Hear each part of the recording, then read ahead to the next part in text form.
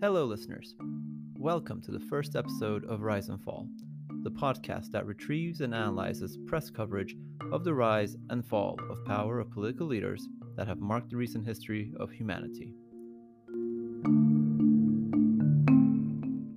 My name is Mehmet Kutluay, and I am doing this podcast with my good friend Guillermo Oliveira, who will be hosting the Portuguese version called Ascensão e Queda. To start, we begin with coverage from the New York Times on the day of the rise and on the day of the fall of Muammar Gaddafi, Libya's leader for more than 4 decades. Muammar Gaddafi was a controversial figure who shook the Arab, Western, and African worlds at different stages of his life. This flexibility manifested itself throughout his life. He came to power in a bloodless coup, conducted a war with Chad that introduced Toyota Jeeps onto battlefields, provided financial and logistical support for terrorist organizations to trigger attacks against Israel, as well as the Lockerbie attacks, cooperated with the US on the war against terror after 9/11, transformed Libya from a medieval theocratic monarchy to a dictatorship with significant pockets of development, the crushing of any internal dissent, including the massacre of prisoners in a revolt in the 1990s, alleged funding to European universities and politicians, and the violent and bloody reaction to the arrival of the Arab Spring in his country. For many, Gaddafi was a vain leader who did everything he could to attract attention and put Libya in the world's spotlight, along with the world's superpowers. For others, he was a brave fighter against Western rule and against the creation of the State of Israel. Hence, it is difficult to find a more colorful character to start this podcast with. The New York Times was chosen for technical reasons. First, I don't speak Portuguese, but Guilherme obviously does. Second, the analysis of the articles is partly done with packages in the programming language Python, which are largely optimized for English texts. Third, the New York Times has all of its articles available on its website in PDF format. Finally, the New York Times is a leading publication in a country that, during Gaddafi's lifetime, was always a democracy without any state censorship. Their coverage may not always have been favorable, given the animosity between the US and Gaddafi during most of Gaddafi's time in office. However, this podcast is interested in just that, the nature and evolution of news coverage. We are not attempting to objectively evaluate Gaddafi. Rather, we look at the difference between coverage from when he came to power on September the 1st, 1969, to when he fell from power and died on October the 20th, 2011. Guilherme and I have decided to divide each episode into 3 sections. The first section is about analyzing and comparing the articles in terms of their technical aspects, such as number of words, overall tone, and sentiment. The second section looks at the articles from within their political and social milieu. The final section goes through some interesting nuggets we found, but ones that do not fit perfectly into the first 2 sections. One important thing to note: we are not going to offer a verdict on the quality of the articles or comment on possible improvements. This is too subjective for the scope of this podcast. Therefore, we discourage discussions about this in the comments section. Lastly, always feel free to contact us via email. We will be constantly trying to improve forthcoming episodes and are open to suggestions, especially regarding any political leaders you'd like us to cover. And with that, let's begin with part 1, the technical aspects of the articles. The first New York Times article was published on September 2nd, 1969, even though Gaddafi's coup occurred on September the 1st. This gap is probably explained by the lag in delivering information in the world before the internet. In contrast, the second article was published on the same day that Gaddafi died at the hands of a mob, on October 20th, 2011. There are also differences in declaring authors. The 1969 article is written anonymously, whereas the 2011 article has the name of 3 authors on it. This could be another consequence of the internet. There's simply more space to include information. This is probably why the 2011 article is much longer than the 1969 article, running at 1,474 words versus the 881 words of the 1969 article. Note that these numbers do not include titles and subtitles. There are variances in tone as well. Some passages from the 1969 article are slightly condescending. For example, take this passage in the article. Quote, observers believe that the new leaders may have difficulty finding grounds on which to accuse the monarchy. King Idris and other members of the royal family have been living relatively modestly and are known to have avoided corruption. Quote, here, a moral judgment is being made. However, it is based on generic comments from anonymous sources. The 2011 article, by contrast, gives details on which sources they declare. Both articles are structured around repeating information, each time giving more details or presenting a slightly different perspective of the repeated topic. This most likely reflects how journalists are trained to write articles. The difference, funny enough, is the content that is repeated. The 1969 article repeats the geopolitical environment Libya is in and the potential break in ideology between the old and new regimes. In the 2011 article, the repetition centers around the event of Gaddafi dying. More specifically, Gaddafi's last words are discussed at least twice. There are repeated references to testimonies and opinions about the possible cause of death, including the opinion based on videos and photographs of a doctor based in New York, constant allusions to Gaddafi's attire at the time of death, as well as to the number and location of bullet holes in the former leader's body. Another repeated point is how Assad's future in Syria may become similar to Gaddafi's fate. This is repeated twice. Next, we use statistics to analyze the tone of the news in as quantitative a way as possible. This begins with seeing whether the 1969 article discusses the geopolitics of the Arab world more than the 2011 article. About 49% of the sentences in the 1969 article are dedicated to describing basic facts of regional geopolitics, which countries have conservative leaders, which is allied to which, and so on and so forth. Contrast this to the 2011 article, where only 20% of the sentences are dedicated to this topic. In addition, the 2011 article seems to use much more direct and indirect speech than the 1969 article. The 1969 article does not contain direct speech, and indirect speech consumes about 20% of the sentences in the article. In the 2011 article, direct and indirect speeches claim more than 50% of the sentences.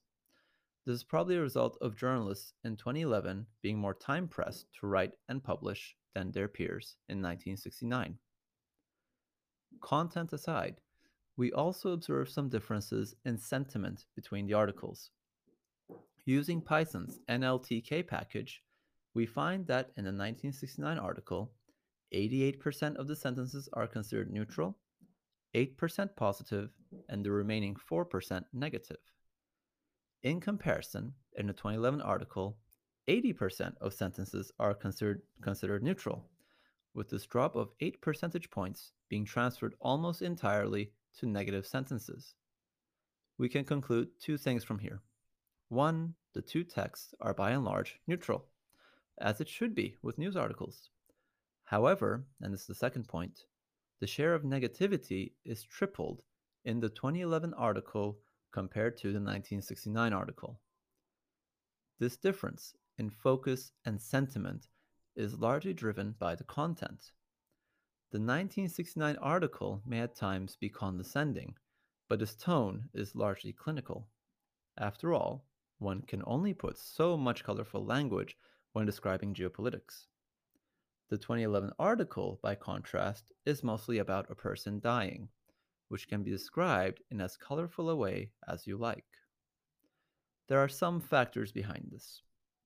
First, the internet has lowered the cost of reporting and accelerated the time for when articles are produced.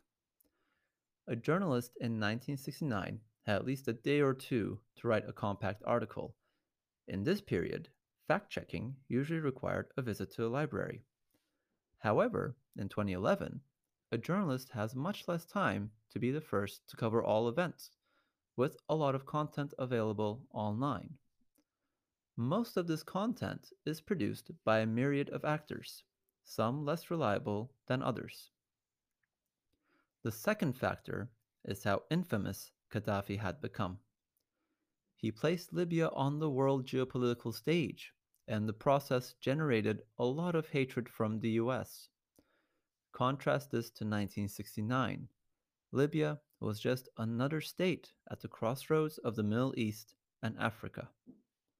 By 2011, it was a country of Gaddafi, an opponent to the West, and a supporter of many past terrorist actions.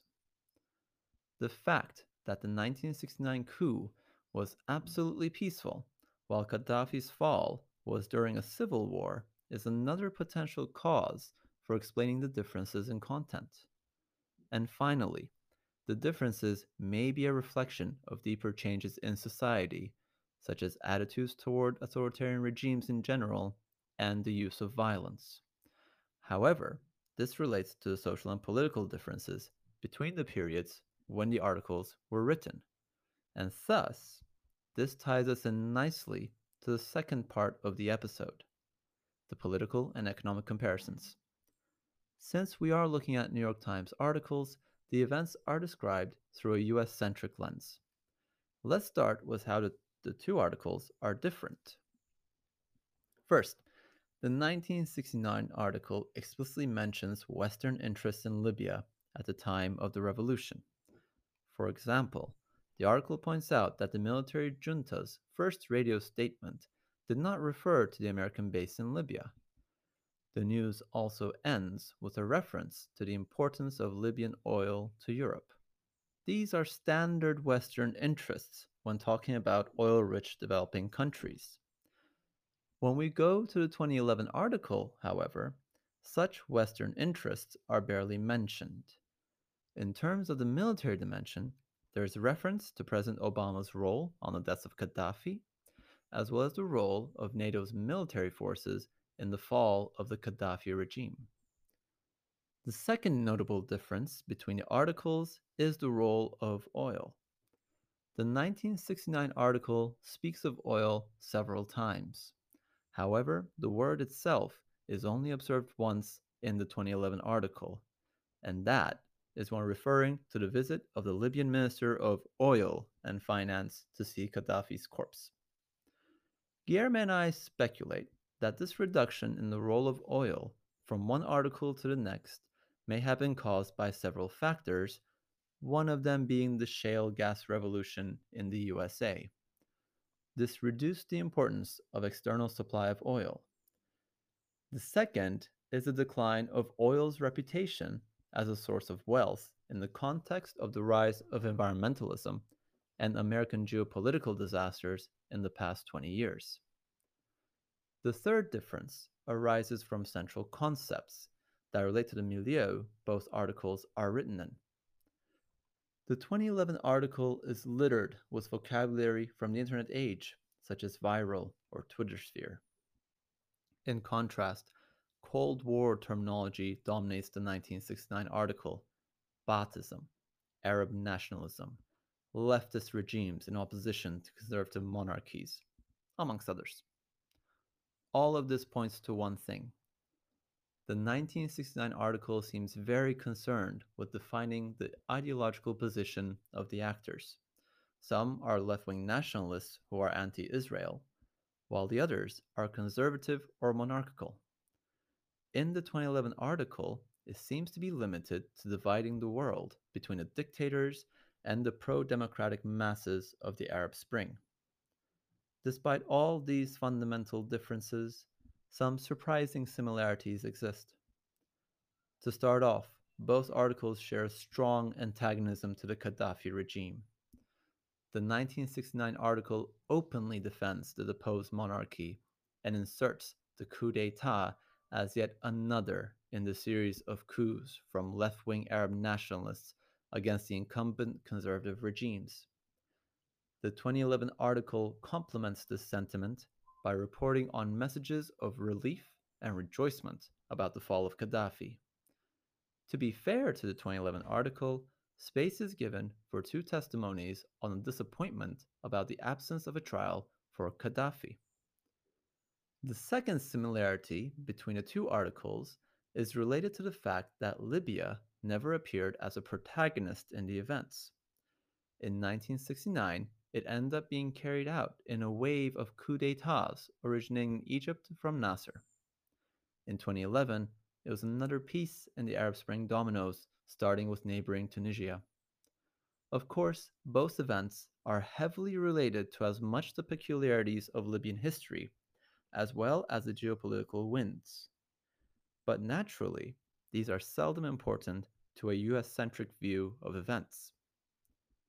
Finally, we move on to the last section, the interesting nuggets.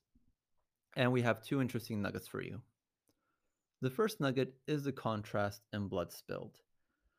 The 1969 article covers a coup d'etat without bloodshed, whereas the 2011 article describes in almost graphic detail the killing of a person.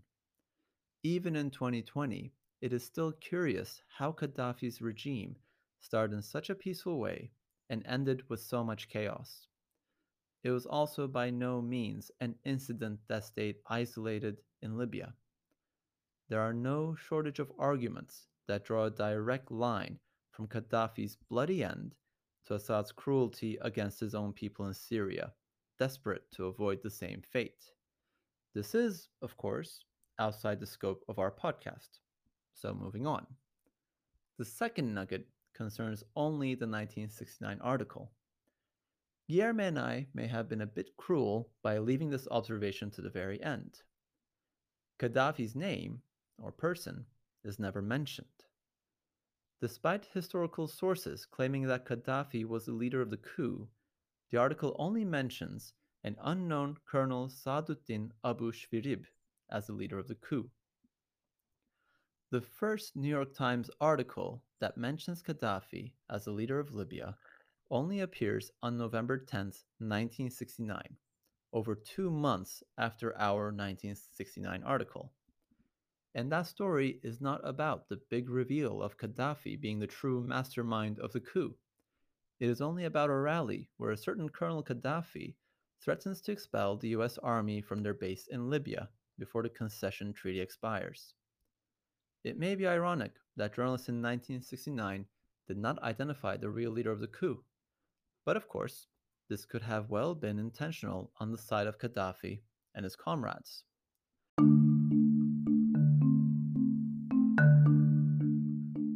And that concludes our episode. Thank you very much for tuning in and listening. We welcome all listeners to share their views, suggestions for future episodes, and anything else that may come to their minds in the comments section. Our only request is that this is done with civility. See you all next time.